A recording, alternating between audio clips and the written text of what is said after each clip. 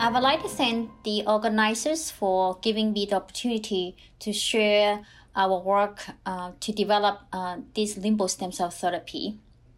My presentation will be divided into 4 parts: background, then development of the therapeutic candidate, followed by development of the outcome measure, and finally, the phase 1 clinical trial design. Cornea is the transparent part of the eye, is lined by epithelium, and this epithelium is maintained by a group of adult stem cells that reside in the limbus, which is junction between the cornea and conjunctiva. In the basal layer of the limbal epithelium, and those layer harbors these group of stem cells. When they are deficient or lack of functional stem cells, that lead to a disease entity called limbo stem cell deficiency. The presentation of this disease varies based on the degree of the limbo stem cell deficiency. In partial disease, only a sector of the cornea and limbus is affected. In total limbo stem cell deficiency, the entire cornea is affected.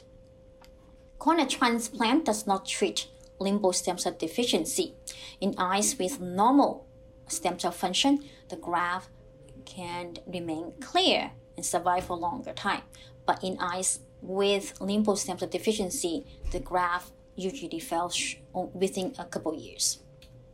The cause of limbo stem cell deficiency could be due to genetic disorders or due to injury. And any injuries to the limbus can lead to stem cell deficiency, which include chemical injury, contact lens wear, or chronic inflammation. It's not until recently that the first global consensus on this disease entity was developed. There are 4 take-home messages. The first is that the hallmark of the disease is the cornea epithelium is replaced by the conjunctiva epithelium. The second is that a diagnostic test is recommended in addition to clinical exam. Third, autologous stem cell therapy is preferred over allogeneic therapy. And lastly, limbo stem cell treatment is preferred over keratoparesis, which is artificial cornea. We also conducted a meta-analysis on the outcomes of limbo stem cell transplant. We found that autologous limbo stem cell transplant had a higher success rate and lower complication rate than did allogeneic transplant. And the long-term success rate is below 76%.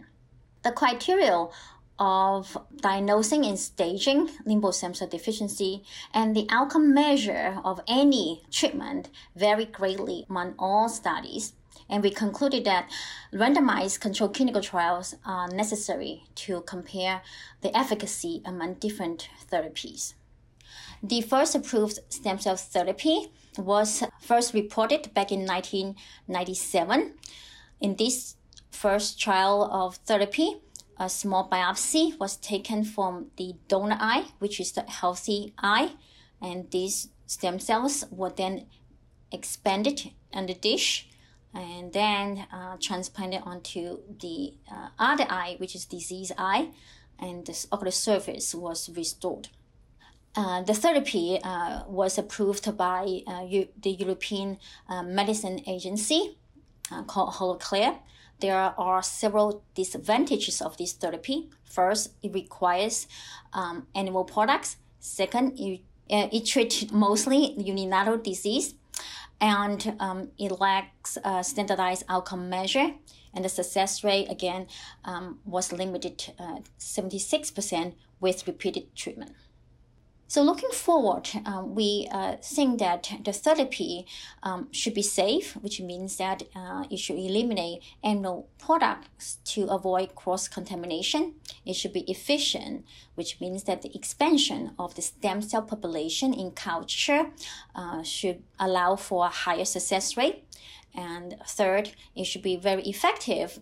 That means a higher long-term survival of these transplanted cells. So in the next session, we want to share with you how we develop a new therapy using cultivated autologous limbo stem cells. We focus on the manufacturing process of these autologous cultivated limbo stem cells. We want it to be feasible, efficient, and GMP compliant and xeno-free. To achieve that, we optimize the culturing process by improving the following categories. First is the starting material, which means that when the tissue is biopsy, how do we culture the stem cells from the biopsy?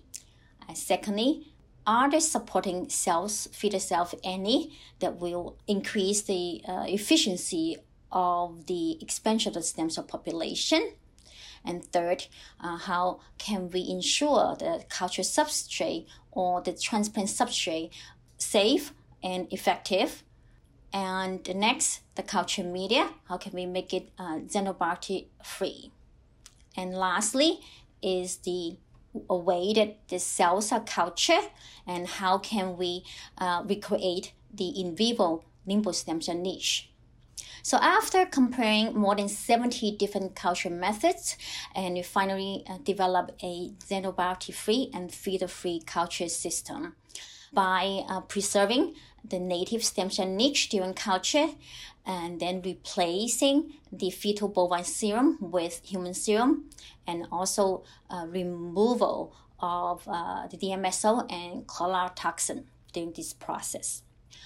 Next, to comply with the regulatory requirement, we also develop IPCs in process controls and also release criteria so that we ensure the quality of the cultivated limbo stem cells. Next, I'm going to talk about the development of standardized clinical outcome measures.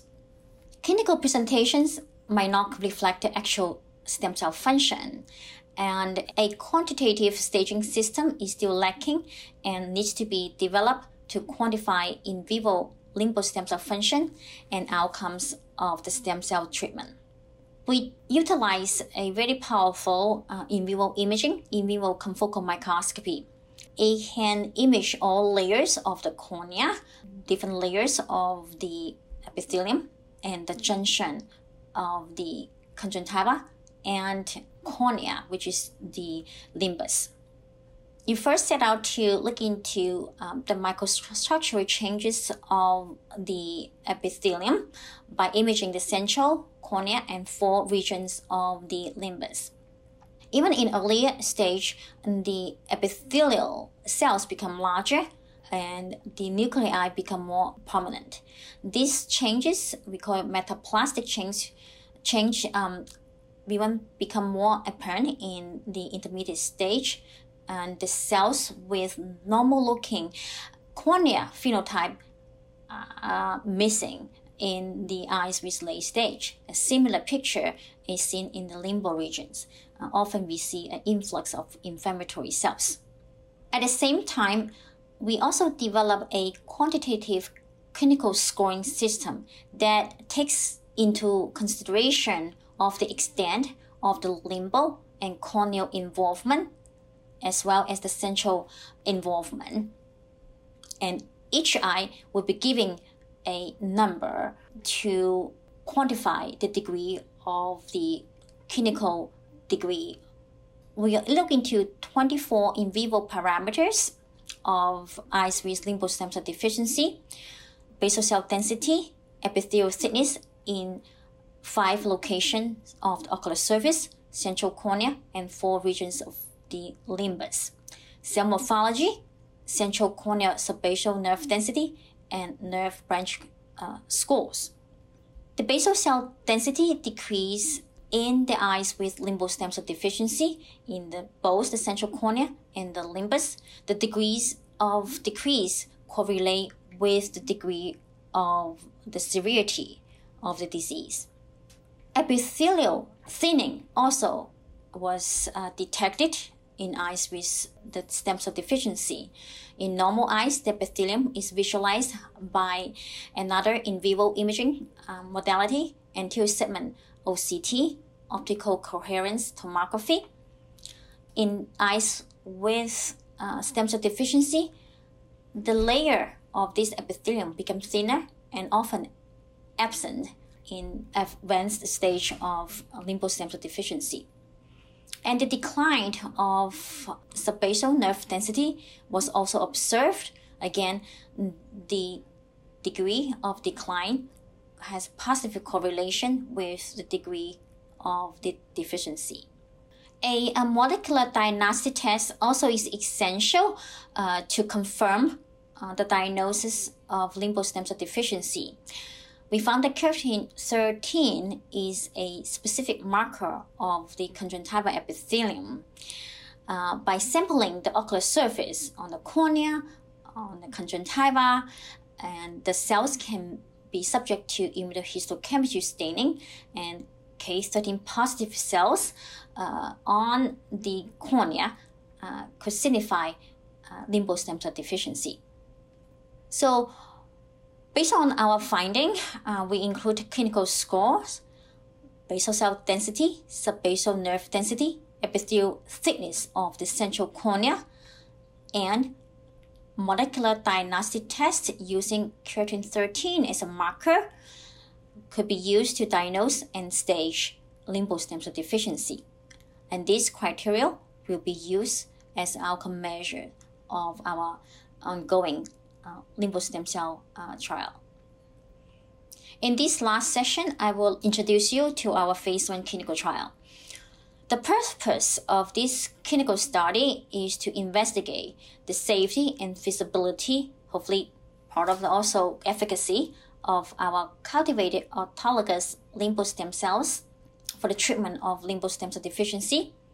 We also want to validate the lymphostem cell deficiency diagnostic criteria and quantitative staging system. This is a randomized controlled phase 1 clinical trial at a single center. 20 subjects will be recruited. The first 5 will undergo lymphostem cell treatment, and the subsequent 15 will be randomized in a 2-to-1 ratio into the stem cell treatment or the scleral lens treatment group. This subject will be undergo screening using the clinical grading system, the in vivo imaging, and molecular diagnostic test to determine the degree of their lymphostem cell deficiency. If they meet the inclusion criteria, the biopsy will be taken from the donor eye, grow them in culture, and then transplant it back to the other eye, the disease eye. The control will be a scleral lens treatment group. You can contact our study coordinator through email or to me if you need additional information, and the trial is registered at the clinicaltrials.gov. I would like to thank my teams who have contributed to the work that I have presented. Sheila Gonzalez is the project manager who developed the xeno-free and feeder-free culturing system. Alan Pascal is our clinical research center administrator who helped us tremendously in the entire project. Alpha Stem Cell Clinic and the Stem Cell Center at UCLA have assisted us on the R&D preparation.